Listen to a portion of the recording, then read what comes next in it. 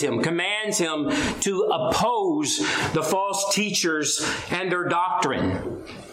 Remember, the implication of this was not only for Timothy, but for the man of God, for the minister of every generation, for the elders of every church, and ultimately for every believer in Christ, and how we are to deal with false teachers.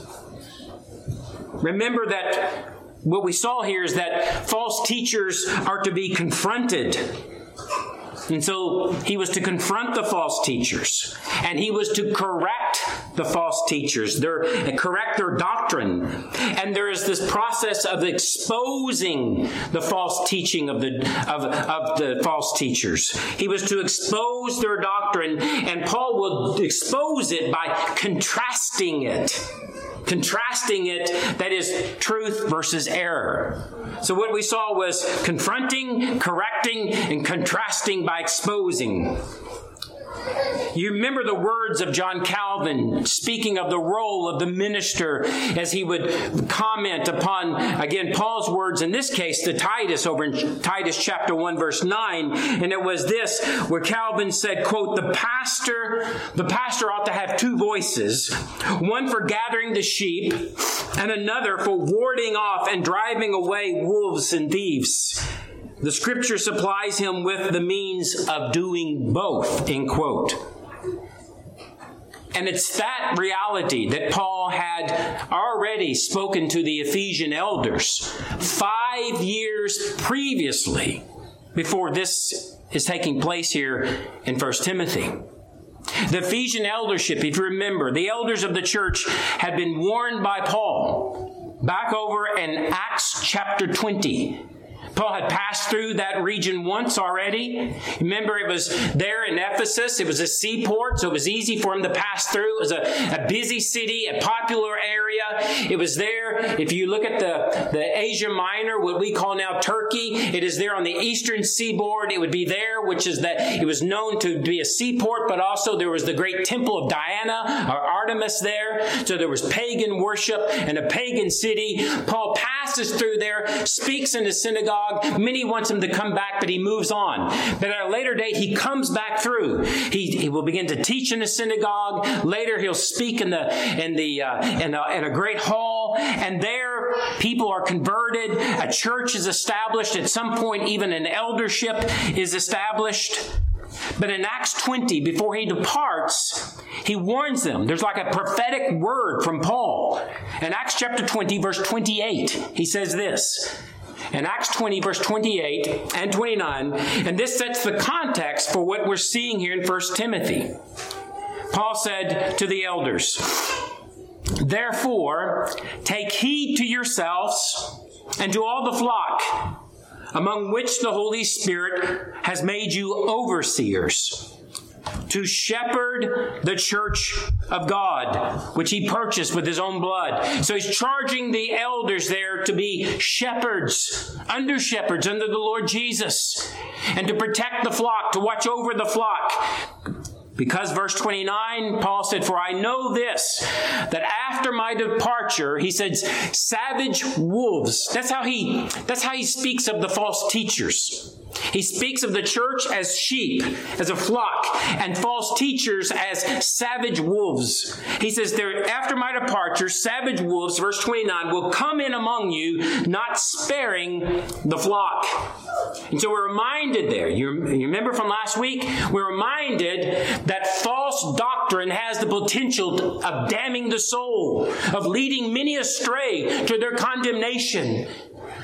And so he warns them to watch the flock, to guard the flock. And so as an apostolic representative and a minister of the gospel, Timothy was to guard the flock of God as a faithful shepherd. Timothy was to point out error. He was to confront, to correct the false teachers, and if necessary, exercise church discipline. And so we ended with this contrast of truth and error last week. Again, Paul, in correcting the false teachers and calling upon Timothy to correct them, he will contrast the false doctrine of the false teachers, their error versus truth. That is, Paul wants us to understand that doctrine, biblical teaching, affects our thinking and therefore affects our life, our living. If the doctrine is in error, it would lead to error in thinking and error in living. And so Paul and Timothy know something of this false teaching and the results of it. And Paul contrasts the results of the false teaching versus apostolic teaching. Watch this. Beginning in verse 3, when he's contrasting their error, that is, of the false teachers, to the truth that Timothy was to teach and what Paul had been teaching. In verse 3, he speaks of this another doctrine. You remember that? Another doctrine. So false teachers will teach, number one, another doctrine. That is, it's another doctrine other than apostolic doctrine. Verse 3, that you may charge some. Remember, that was a military command. You may charge some that they teach no other doctrine.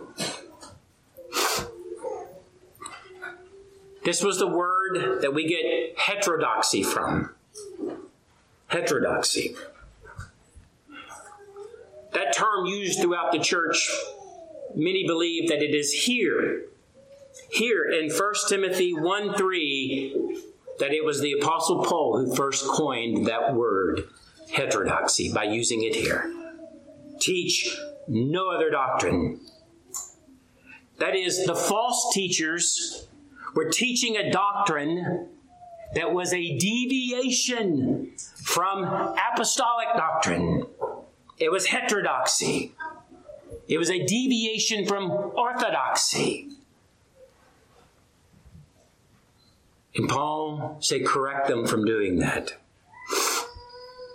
And as Christians today, 2,000 years later, that now have the full canon of Scripture, that have the New Testament Scriptures given to us, that is, the writings of the apostles. For us, that source that was being developed in the early church as the canon was coming together, as Paul was writing books like 1 Timothy, and now we have it together. For us, we need to understand that the source of apostolic doctrine is our Bibles. It's the Bible. Apostolic doctrine, in particular, the New Testament, but it's the Bible. And so we need to understand, to deviate from apostolic instruction is to deviate from biblical teaching. To deviate from apostolic doctrine is to deviate from biblical instruction. This is why the pulpit ministry of the church and our tradition, not just covenant tradition, but in this long tradition of church history, is to be a ministry of exposition, of verse by verse, line upon line, teaching upon teaching. That is, it's teaching the text. It's teaching Scripture. It's teaching the Bible. And so this is the source of apostolic doctrine. And let's be sure to understand, if it is slightly off, even if it's slightly off, it can lead to enormous errors.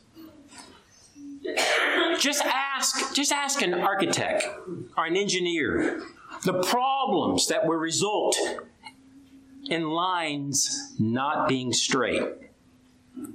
They may look pretty close at the start, but then you move 100 feet down and you find out you have a problem.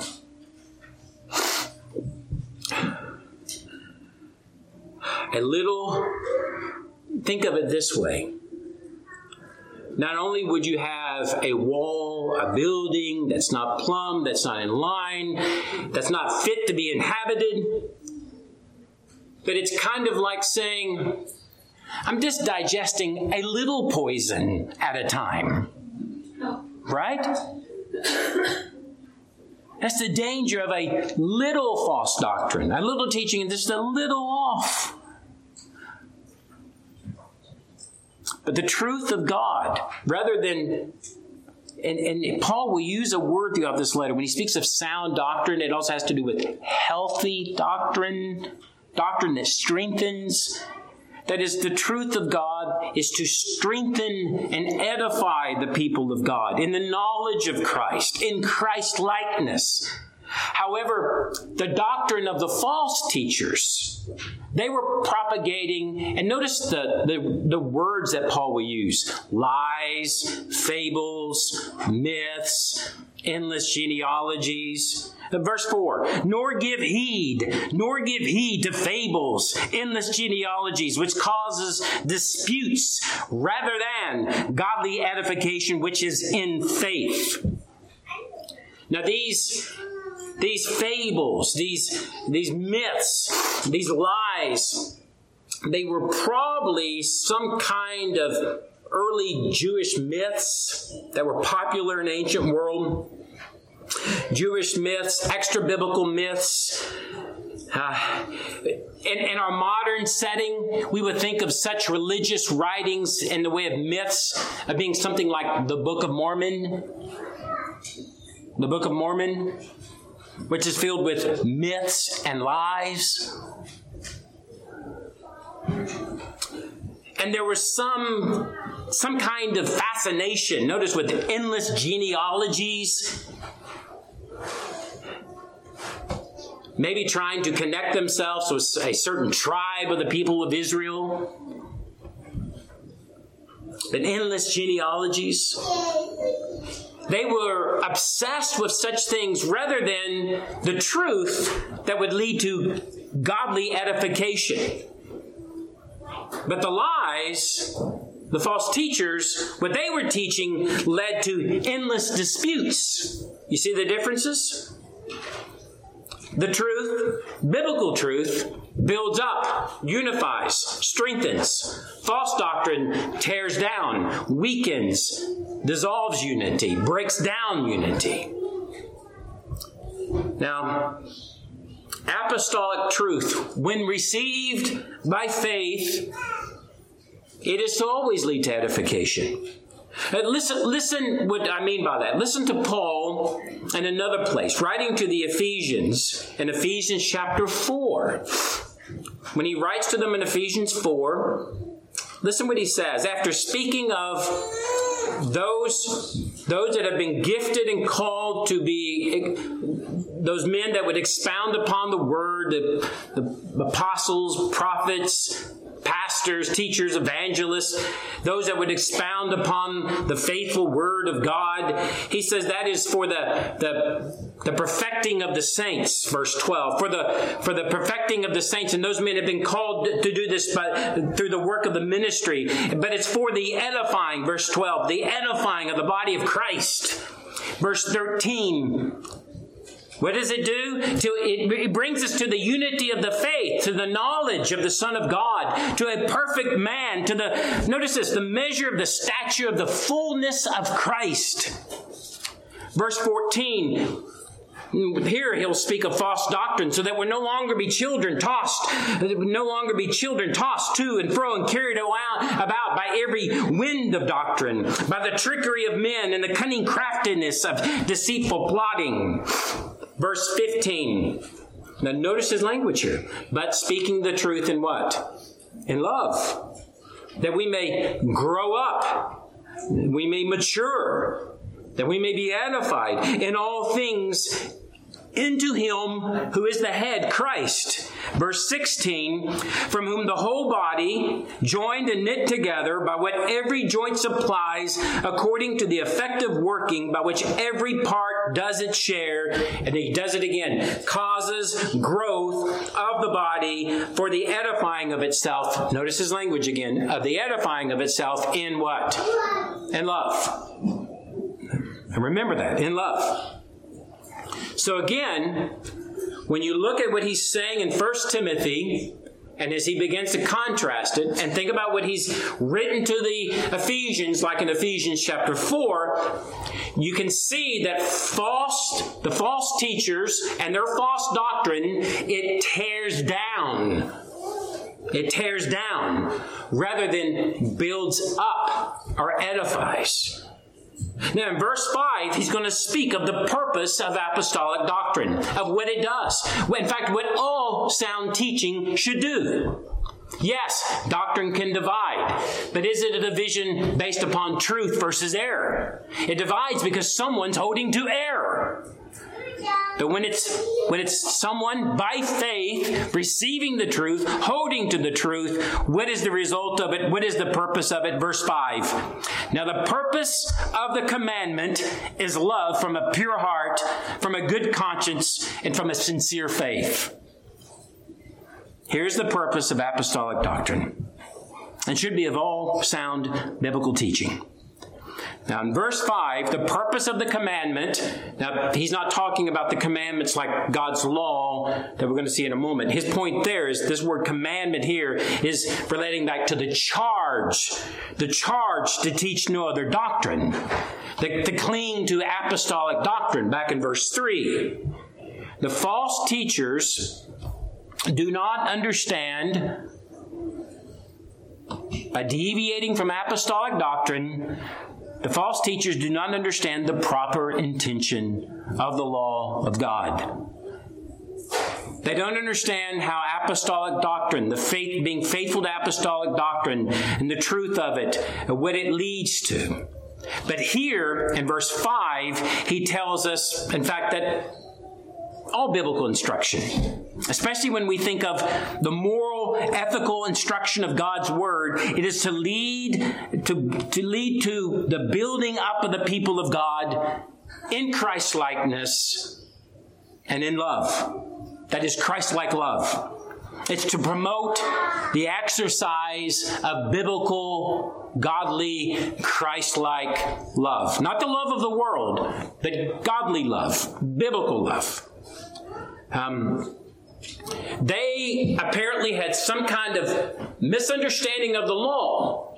But yet, when you would ask the apostles, or if you were to ask even the Lord Jesus, the ultimate end, the purpose of the law, what did that look like? You would hear words like this. Romans 13:8. Romans 13:8. Owe no one anything except to love one another. For he who loves another has fulfilled the law. For the commandments, you shall not commit adultery, you shall not murder, you shall not steal, you shall not bear false witness, you shall not covet. If there's any other commandment, are all summed up in the saying, namely, you shall love your neighbor as yourself. Verse 10 of Romans 13, love does no harm to neighbor, therefore love is the fulfillment of the law. Again, this is the teaching of the apostles and Jesus. The law is fulfilled in loving God and loving neighbor. However, in verse 5, we need to understand that love that we're speaking of is not a love that is produced, though, by the unbelieving world or the unregenerate heart. He wants us to understand this. Notice verse 5 again. Now the purpose of the commandment, the purpose of his charge to not deviate from apostolic doctrine, from the truth, that the purpose of that is love. And it's love from, notice that word, from. Love from a pure heart, from a good conscience, from a sincere heart. These are biblical descriptors. When you say from a pure heart, from a good conscience, from a sincere faith, these are biblical descriptors of saving faith. And it's the result of the Holy Spirit and its work of renewal in the heart. Again, listen to the Apostle Peter. Listen to Peter in 1 Peter chapter 1, verse 22. 1 Peter chapter 1, verse 22 and verse 23. Listen what he says. Since you have purified your souls in obeying the truth through the Spirit, in sincere love of the brethren, love one another fervently with a pure heart, having been born again, not of corruptible seed, but incorruptible, through the word of God, which lives and abides forever.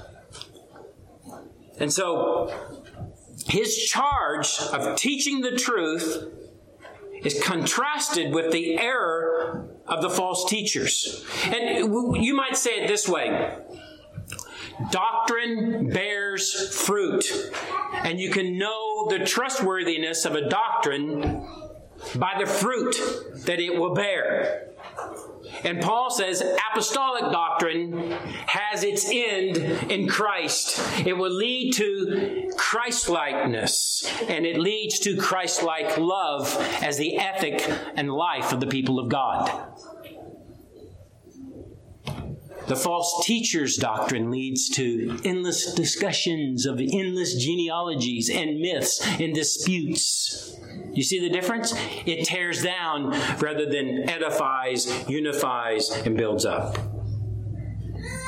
Now, another thing that's interesting here, when you read that statement there in verse 4 and verse 5, he's contrasting. Notice the twofold contrast that Paul's using. It's as if he's saying there's this unstable, insincere truth, myths, lies, endless genealogies, right? You can stand over in that stuff, but it's not a solid ground. It just leads to this endless dispute. Or you can stand upon apostolic doctrine, which is a place of God's word. One leads to disputes, does not edify. The other is received by saving faith, and it results in biblical love. Do you see the difference? Now, then notice what he says about the proper use. In fact, verse 6, he says, from which some have strayed and have turned aside to idle talk, vain babbling. But verse 7, now we get right to the heart of the matter. Verse 7. And again, this helps us to begin to understand something of what's going on in the way of the false teaching. It has to do with the proper use of the law. Verse 7. Desiring to be teachers of the law, understanding neither what they say nor the things which they affirm. So if we could say something about the false teachers, they depart from apostolic doctrine to another doctrine. Their doctrine does not edify. It does not lead to Christ-likeness or love. Rather, and it has, as we're seeing here, it has a misunderstanding of the proper use of the law. That should begin to tell us something.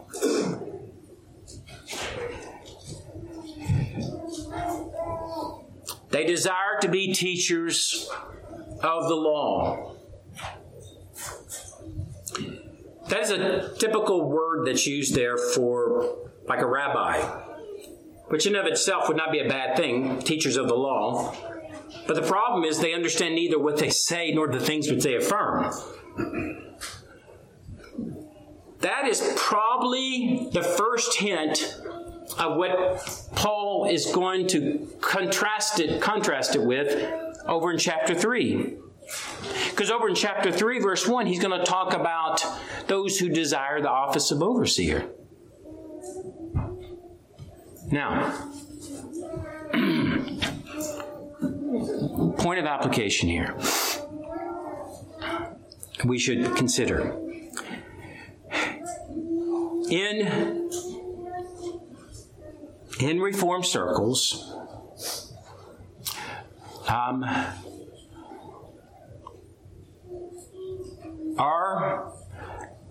doctrine, our theology, our teaching can be considered heady, bookish, right?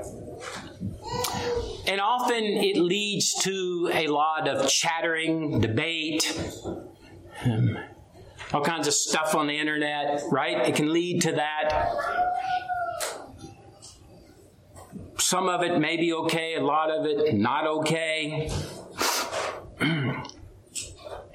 You can have within these circles, you can quickly have young men who have come out of broad evangelicalism, and they come to understand the Reformed faith, and they've read a little bit, and they've got an understanding of it, and they're excited about that. We usually call it the cage stage, right? Yeah. I remember David Miller saying that every young man that becomes a Calvinist needs to be locked up for about 3 years before he's let go and just settle down.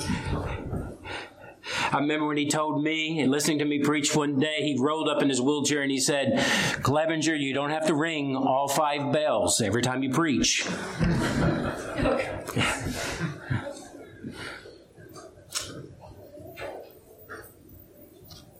But understand something here.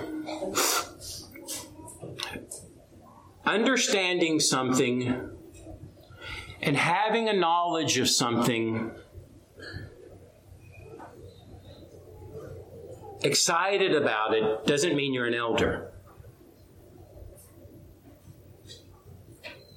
Knowledge in and of itself doesn't mean you're an elder, or you're qualified to be an elder. And we get to chapter 3, we see that, yes, they ought to have a knowledge of the mysteries of God. Yes, even the deacon. They ought to be apt to teach. Yes.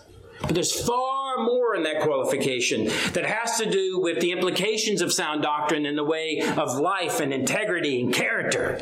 Right?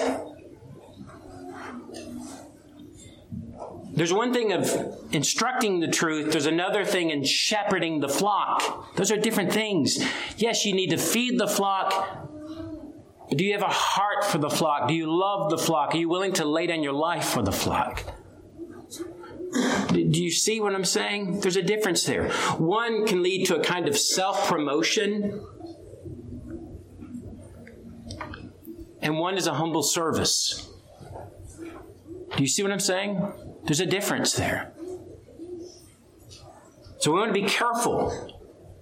We need to be careful. We need to be careful and consider these things. But these men, desiring to be teachers of the law, understanding neither what they say, nor the things that they affirm. Now the law is good. Verse 8, we know that the law is good if one uses it lawfully, he says. But in some church traditions, some local churches, they act like the law to be kicked to the curb, like it's some kind of evil thing or something. But the law is from God. It's good, as Paul says in Romans 7:12. Romans 7:12. Therefore the law is holy, and the commandment is holy, and just, and good. And there are proper uses of the law.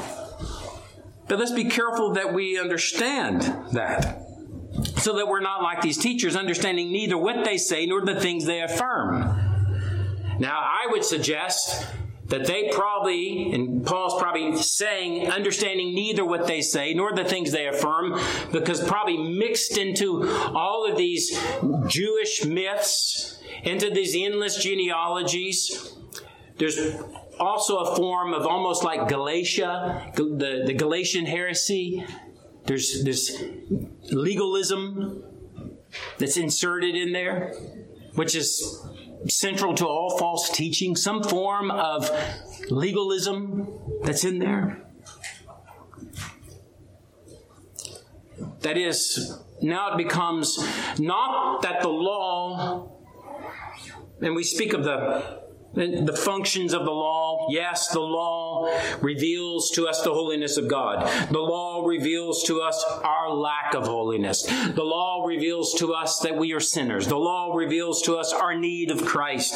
The law, yes, functions and sets before us a standard of right living, of how we are to, yes, love neighbor and love God. Yes. But it's an entirely different thing when the law is set forth and it is said, and if you obey the law, you'll be in right standing with God. If you obey the law, you can merit salvation. It becomes a work righteousness position. In the Galatian heresy, it was a plus. It was this plus thing. And again, that's something often that we find with false teachings. It is, yes, faith in Christ. Faith in Christ is a good thing. You should have faith in Christ plus obey the law. Be circumcised. And if you have faith in Christ and I'm circumcised, you can be made right with God. And it ends up being justification by works, which is contrary to the gospel, as Paul would say in Galatians 1. So desiring to be teachers of the law rather than the true faith is what they were. They didn't understand the proper use of the law. They were holding probably to a form of legalism, of justification by works. Now Luther, the reformer Luther, would express the danger of this and the proper use of the law in his lectures on the book of Galatians, especially in his introduction in the book of Galatians, his commentary on the book of Galatians. On this, he would speak of two uses. It would later develop in Lutheran theology to that full-bore three use. There's places where Luther is implying that third use. By the time it moves over into the more Calvinistic type Reformed churches, that threefold use of the law becomes very clear. But Luther would say that the law was given for two uses. He said there was a political or civil use. That is, the law was to bridle and the restraint of the uncivilized. And we should understand that Western culture, our laws, our society and culture in the West, it just didn't come out of thin air. It was undergirded by Judeo-Christian beliefs and law, natural law, the law of God. That's why we honor life. We don't kill. That's why it's illegal to steal. Those things undergird the political and civil life in the West. But that's collapsing now. As Christianity is no longer in vogue. Everything related to Christianity is being pushed aside. And so if you are a Christian and if we are a church that sets forth the law of God, we look like something with a third eye now to the world around us and to the culture around us. Right? That's what happens. But that's okay.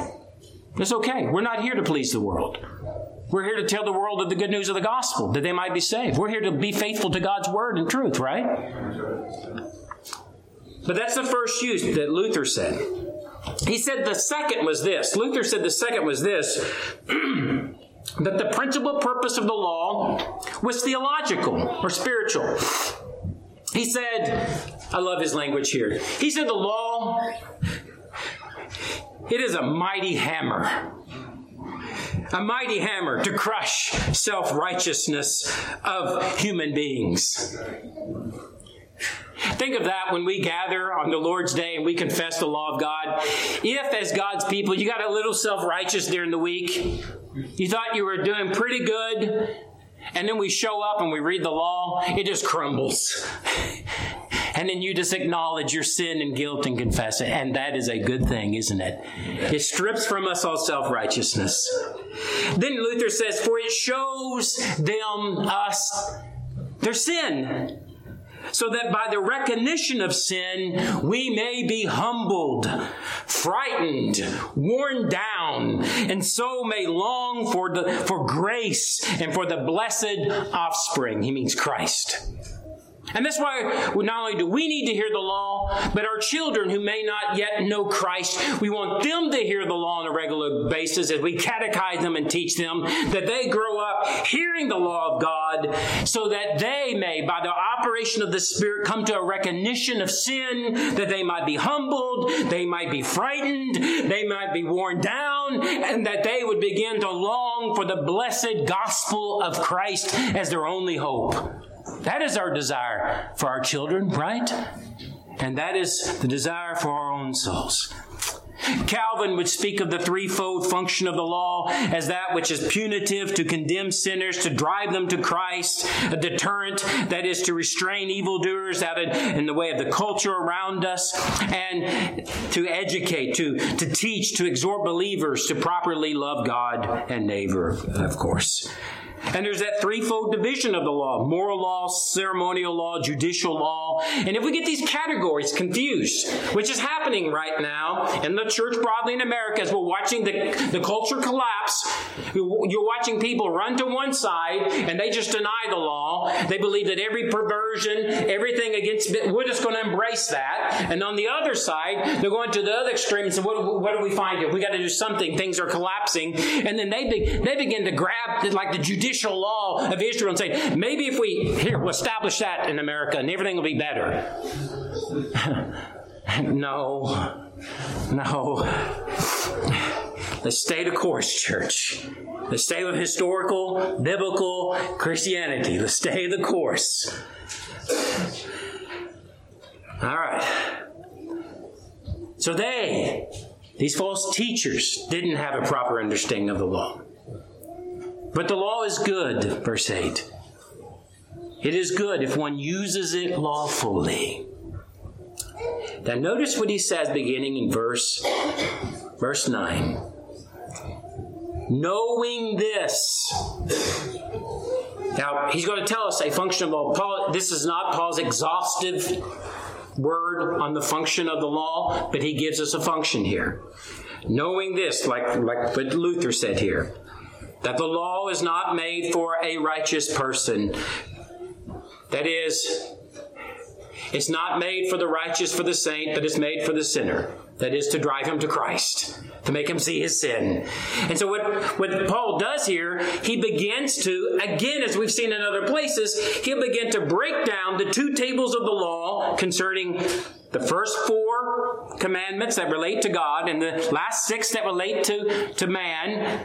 And he begins to unfold these, but he takes them to their extreme ends. Watch what he does here. Knowing this, verse 9, that the law is not made for a righteous person, but for the lawless and insubordinate, for the ungodly, for sinners, for the unholy and profane. There, he's moving through that first table of the law, and his thought is those who will not worship the one true God, those that will not bend the knee to the one true God, those that profane his name.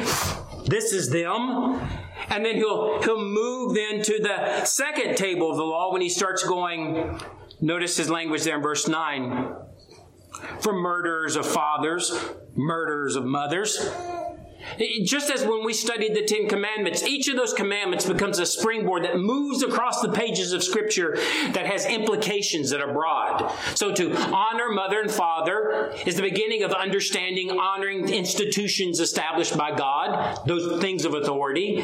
But also, what would be one of the worst ways to not honor your father and mother? What would be one of the worst ways to commit that sin of to kill and to not honor father and mother? How about just couple these together? How about if I just killed mother and father? And so he has the murder, fathers and mother, and murders of mothers for manslayers. And then like thou shalt not commit adultery becomes the springboard in the Bible against every sexual perversion and sin. And he pushes right into that. Verse 10, for fornicators, for sodomites or homosexuals. And then for stealing, he moves to kidnappers and man-stealers, which was popular in the ancient world, even is in this day with human trafficking, where we see that in the ancient world, children could be kidnapped, slaves could be stolen, but for kidnappers. And then, look at this, for liars, for perjurers, for if there's any other thing that's contrary to sound doctrine. In other words, all of these things, this is what the law's for, to condemn man and his sin. Now watch this. Watch what he does here now. Thirdly, they didn't understand the proper use of the law. The law is not made for a righteous person, but for the lawless and insubordinate, for the ungodly and sinners. And then he says this here, verse 10. And if there is any other thing contrary to sound doctrine, verse 11, according to the glorious gospel of the blessed God who is committed to my trust. We're out of time here, but consider this. What he's saying here, listen closely. A proper understanding of the law is not contrary to the ethics that result from the gospel. In fact, our confession says these things, what? Sweetly, anybody remember that language? Comply, right? They're not contrary to one another. The renewal of heart, the redemption that has come to us in Christ, leads to an ethic of what? Of loving God and loving neighbor. Now, loving God and loving neighbor is not the gospel. That's law. But the gospel, the renewal of heart, leads to an ethic of loving God and loving neighbor. And the false teacher's doctrine didn't do that. It didn't do that. Again, doctrine has fruit, and you can often determine the veracity of a doctrine by the fruit that it bears and that it results in. And if there is anything that is contrary to sound doctrine, according to the glorious gospel of the blessed God, which was committed to my trust, that is, as an apostle. Jeffrey Wilson would say a correct understanding of the true function of the law is an essential element in the effective proclamation of the gospel. There's to be a proper understanding of law and gospel. Ethic, the imperatives and the indicatives. That which we are to do, to obey, but that which is to be received, trusted, received by faith. Gospel. But we're reminded here also that life and doctrine, that doctrine is not just head knowledge. Doctrine settles in the soul. It comes to the head. Yes, it doesn't bypass the brain. It is to be understood. And it is to be understood. Its implications are to be understood. But it settles in the soul, in the heart, and it results in a life lived. False doctrine leads to a wrong kind of living. Sound doctrine leads to a sound kind of living. And here the apostle is reminding us of that. And we'll pick up next week, beginning at verse 12. This will cause the apostle to slide right into his understanding of the gospel of grace. Before he will be finished that section, he'll speak that he himself was a blasphemer and one who persecuted the church. And yet, verse 15, he will say, and this is a faithful saying and worthy of all acceptance, that Christ Jesus came into the world to save sinners, of whom I am chief. And so Paul was driven to the gospel of Christ by the law of God through the operation of the Spirit. He came to see himself as a sinner. He came to obtain this mercy that was given to him by the long-suffering and gracious activity of God toward him, heart toward him. Christ came to save sinners like Paul. And he came and saved sinners like us, like you and like me. And so this morning, as we consider these words, not only are the elders and the leadership in the church exhorted to shepherd the flock faithfully, are we to begin to weigh these matters of sound doctrine and the results of how it affects the way that we live together. and that faithful teaching should edify the church, strengthen the church, build the church, and it should result in Christ-like love in this edification toward one another. But also we are warned about the danger of false doctrine, its destructive nature. We're also reminded here this morning that of the proper understanding of the law would lead us and is not contrary to the ethics of the gospel. And so as we come to Christ by faith, not by the works of the law, but by faith, faith alone, we are trusting in Christ, and that by it we are forgiven of our violation of not obeying the law as we ought to. Our sins are forgiven because of the shed blood of Christ, through the work of Christ on the cross. We are reconciled to God through the Son. Will you this morning embrace Him as a sinner, as a lawbreaker? Will you trust in Him and His death for sinners like you? And as we come to the table, we see in sign and symbol the work of Christ for us. This gospel for sinners is set forth in the bread and the cup, the broken body, the shed blood of Jesus that becomes that which sustains us as we eat and drink. It symbolizes the sustaining life of our spirit and soul because of Christ for us. And so we see it in this table. So let us pray this morning. Let us give thanks for the glorious gospel. Let us this morning give thanks for Christ. Let us give thanks for the word and for this table. Let us come confessing our sins, eating and drinking that which Christ has given us Himself by His work. Let us pray.